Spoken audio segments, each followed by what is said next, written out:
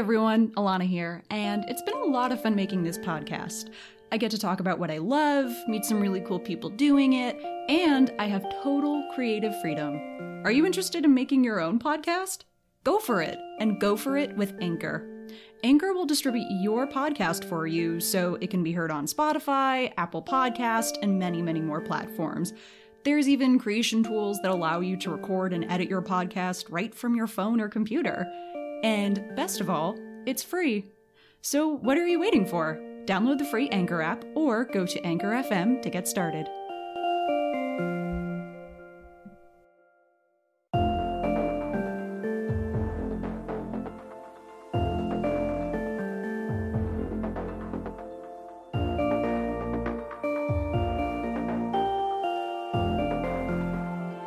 Girl Presses Play.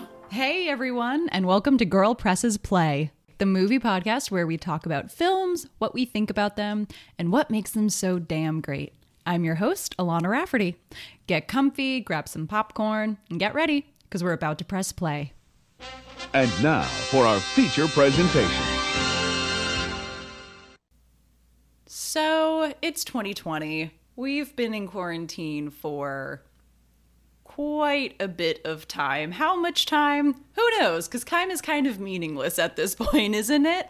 But for all of the stresses that come with working from home, there's some great stuff like having a lot more time on our hands when we're not commuting from here to there and trying to get to the office and this and that. So we have a lot more time to watch movies on our hands, which makes this little cinephile very happy. And as I've been diving into my Netflix Criterion collection, you name a streaming service, I've been diving into it. As I've been diving into all of these movies that I haven't watched in a while or haven't watched before, I've been discovering some past gems that have definitely influenced today's newer films that are definitely going to stand the test of time. And I've really started to get a better understanding of how film A from the past has influenced and led to film B from today being able to be made and really appreciated for what it is. And seeing how these films really took the genre that they were working in and broke the rules and paved the way for future filmmakers, it really inspired me to make Girl Presses Play first season about the exploration of genre and what it is, as well as what it could be.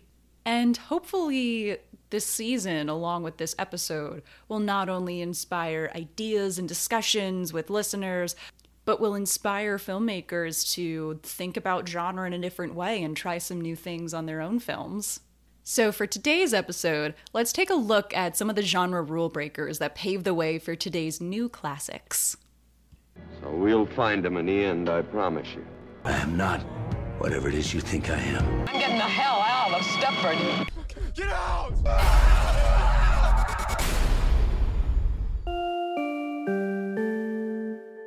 Just a quick warning for all listeners today that there will be spoilers ahead for the films The Searchers, Logan, Get Out, and The Stepford Wives. You have been warned.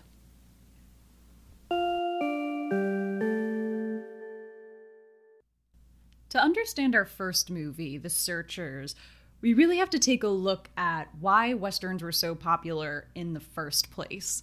The first recorded Western in history was the Great Train Robbery of 1903, and from then on, they just got more popular and stayed popular because they really reflected how audiences of the time saw the Western world, or in this case, the United States.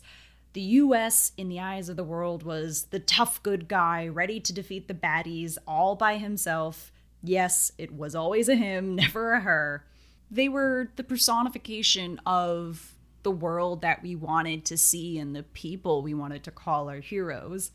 To put it simply, it was a genre for the times, but, you know, times change and people change, and as The Atlantic pointed out, as the 50s in the US approaches, the good guy image starts to shift a little bit in the thick of the Cold War. which is right when John Ford released his latest John Wayne film, The Searchers. A man whose unconquerable will and boundless determination carved a lusty, rough, and boisterous slice of history called The Searchers. At that time, what made this Western so different from any other Western that came out, honestly, is the racism, and not the outdated, they just didn't know any better and didn't bother trying racism, but just a very full-on, hateful, xenophobic racism towards the Comanche tribe that kidnaps Lucy. Examples of that are when Ethan calls his partially Native American nephew Blanket Head. There's also a scene where Ethan passes by a Native American warrior dying on the side of the road, and he shoots him in the eyes just so he's caught between the worlds, the spirit world and the physical world. That's a really extra move to put it lightly, and that is not meant to be a moment that is lost on the audience. Even Martin Scorsese, who has touted this film as one of his favorite films of all time, in a review that he wrote about it for The Hollywood Reporter, he wrote, he hates the Comanches so much that he actually bothered to learn their beliefs in order to violate them. I found him. I found Lucy. What you saw was a buck wearing Lucy's dress. But all of this violence and very outward racism isn't for nothing. It's to show just how much this hatred of the other, whoever the other may be, will really destroy you in the end and make you much less powerful and heroic than you thought you were. Screen Prism put it really well in their review of the film. They said, Ford is challenging the myth of the characters that made John Wayne a star. And I think in some ways they were challenging the myth of American patriotism those days, when patriotism was tattletaling, for lack of a better word, on your fellow American. It's true that upon first viewing, there definitely seem to be some moments that are going for pejorative comedy and they're trying to take an easy jab. For example, the part where Martin Pauly kicks his Native American wife down a hill. It may seem like it's just trying to make a jab at Native Americans, but I disagree with that. I think moments like that are meant to put you in the perspective of John Wayne's Ethan and really challenge your own prejudices and make you ask why, in fact, you're laughing at this person you consider the other. It did well at the box office, and critics gave it okay reviews, but it didn't sweep audiences away in the way that a lot of Ford and Wayne's other collaborations had. And I think that was the case because, honestly, I think it was just a little too ahead of its time. I think a very self-reflective movie was made for audiences that perhaps just weren't ready to be that self-reflective in a genre as popular as Westerns. But then we flash forward 60 years later when superheroes are the Westerns of our time, and the film Logan, directed by James Mangold, comes out. And not only was everyone really excited for another superhero movie to come out, but this is going to be Hugh Jackman's last film as Wolverine. It was going to be his swan song as the superhero that gave him international stardom. I think what this film does really well, in a similar way that The Searchers does, is it questions the legacy, and specifically the legacy of the tough guy. I think what the film and the character do is they challenge the perception and morality of what a hero is, in the same way that the Searchers challenge the morality of the cowboy in the West, and just how great were they, really. Victoria Large wrote a great article about how, through the young girl who has the same powers as Logan and who grew up reading the X-Men comics, it really makes us examine as our society, what are we teaching our kids is strength and heroism. And not just with the reviews, but with the hundreds of millions of dollars this movie made at the box office, it was clear that audiences were ready for a change. Even the director, James Mangold, said in an interview, the studio recognized a kind of exhaustion setting in with the formulaic format of the quote-unquote superhero movie.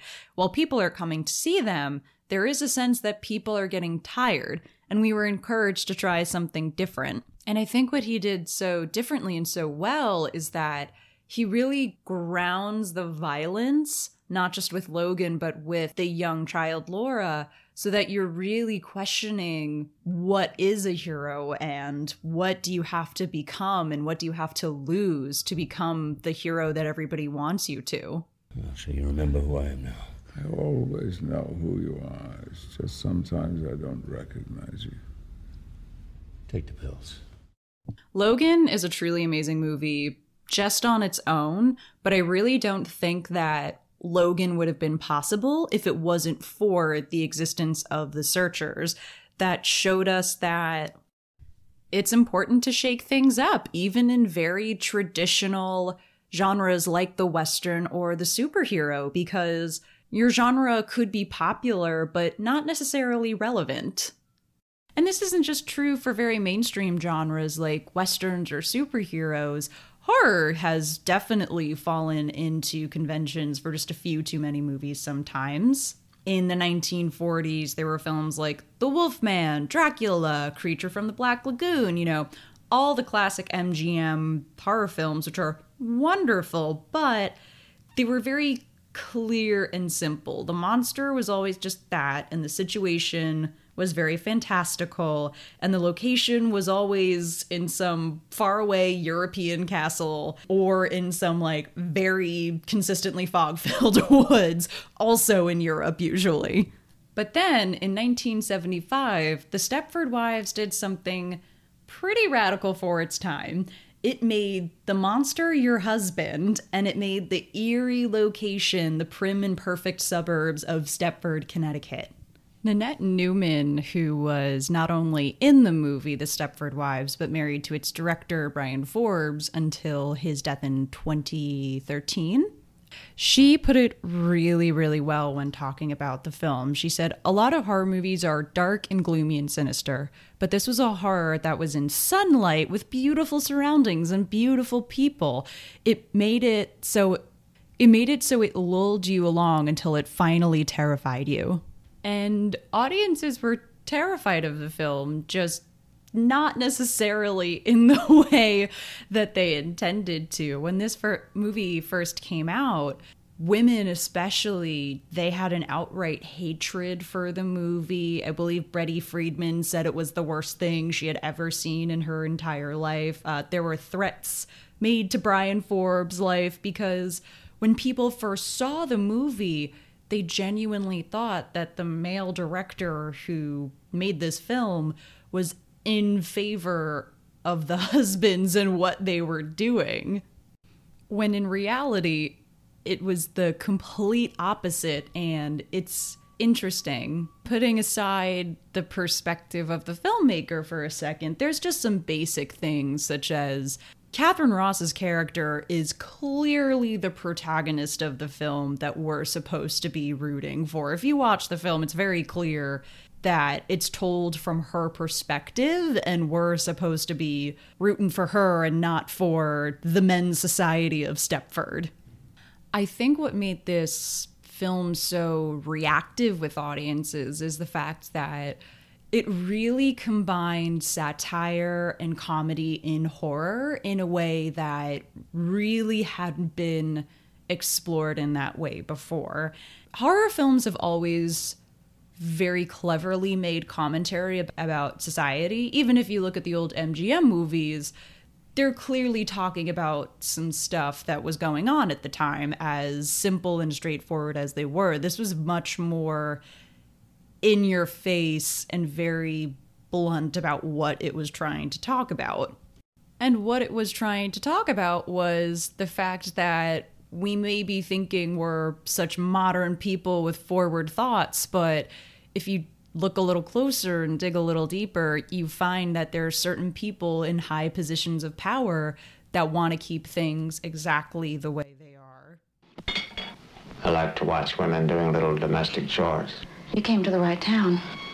It's very similar to when the film Starship Troopers came out in 1997, and everyone thought that Paul Verhoeven, the director of the film, was making a straight action film, and that was not the case at all.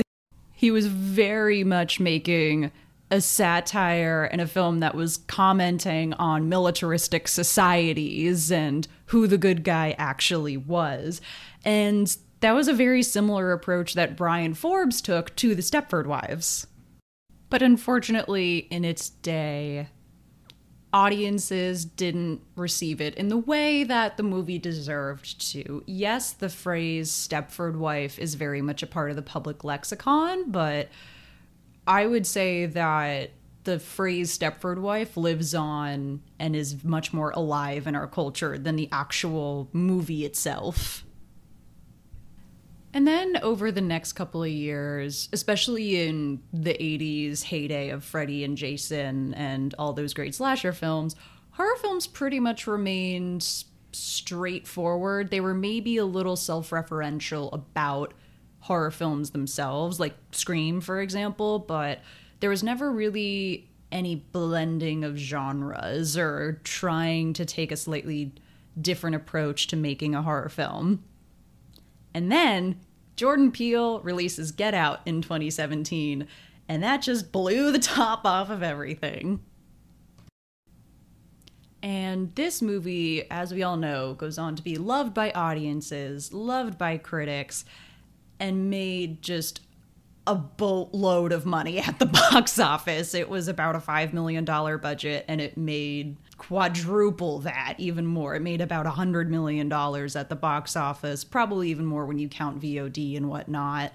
But this movie was universally loved, and what makes it so interesting that it was so universally loved is the fact that Jordan Peele has said in many interviews that Ira Levin's work, specifically The Stepford Wives, was a huge influence on how he wrote the movie and how he approached telling this story.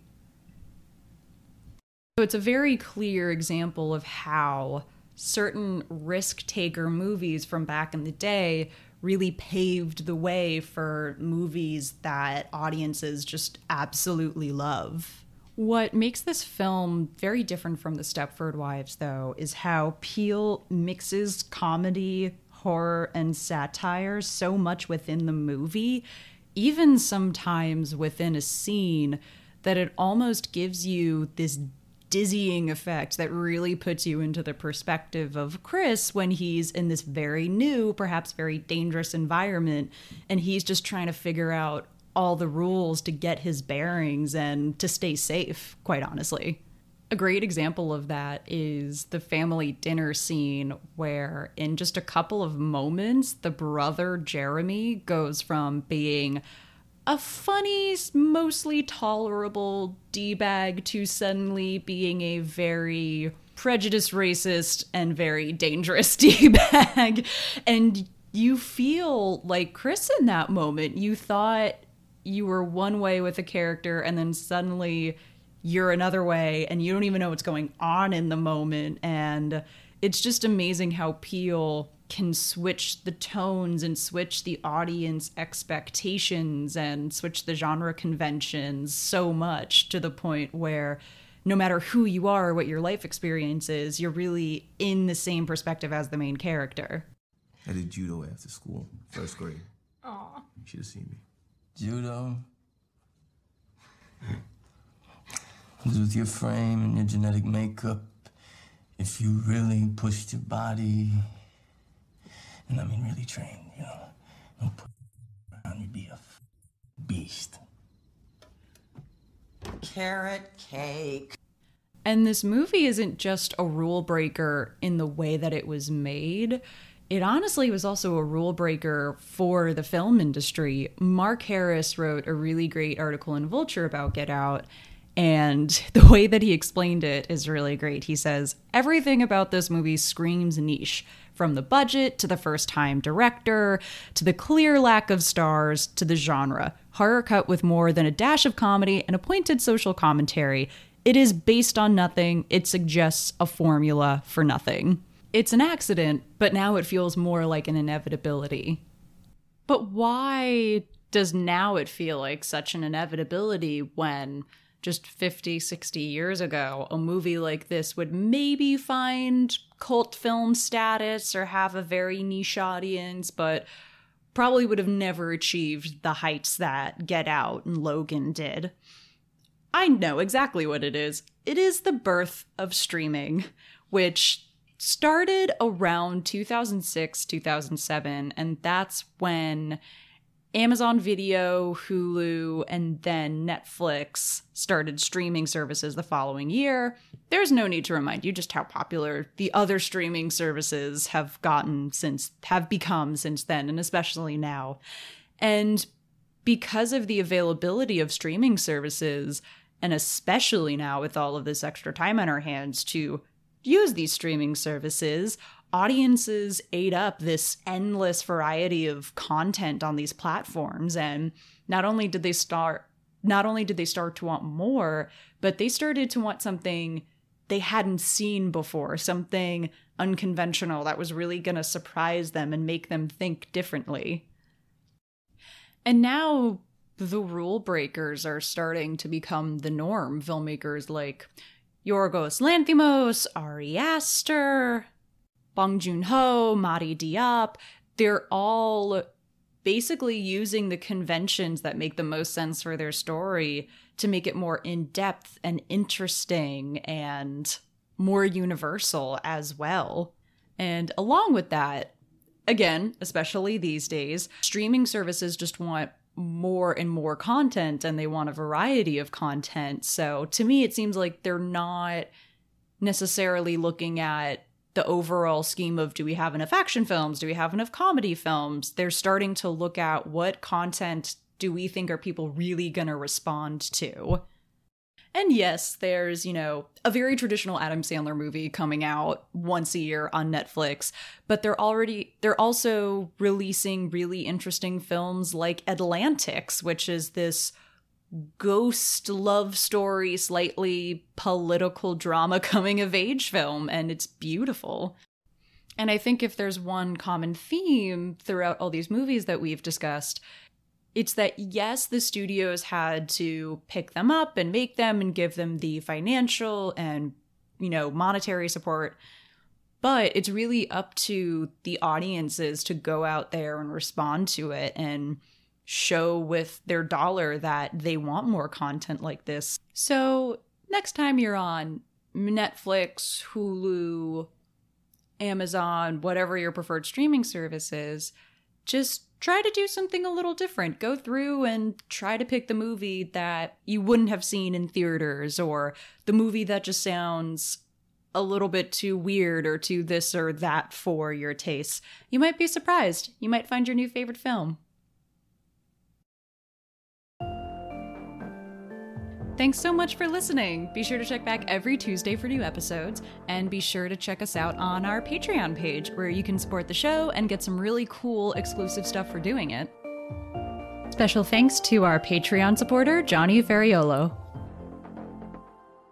For news on upcoming episodes, be sure to follow us on Facebook, Instagram, and Twitter at Girl Presses Play. The show is written, produced, and hosted by Alana Rafferty. Intro music is composed by Asha Iwanowitz, and our logo design is by Mark Sauvé.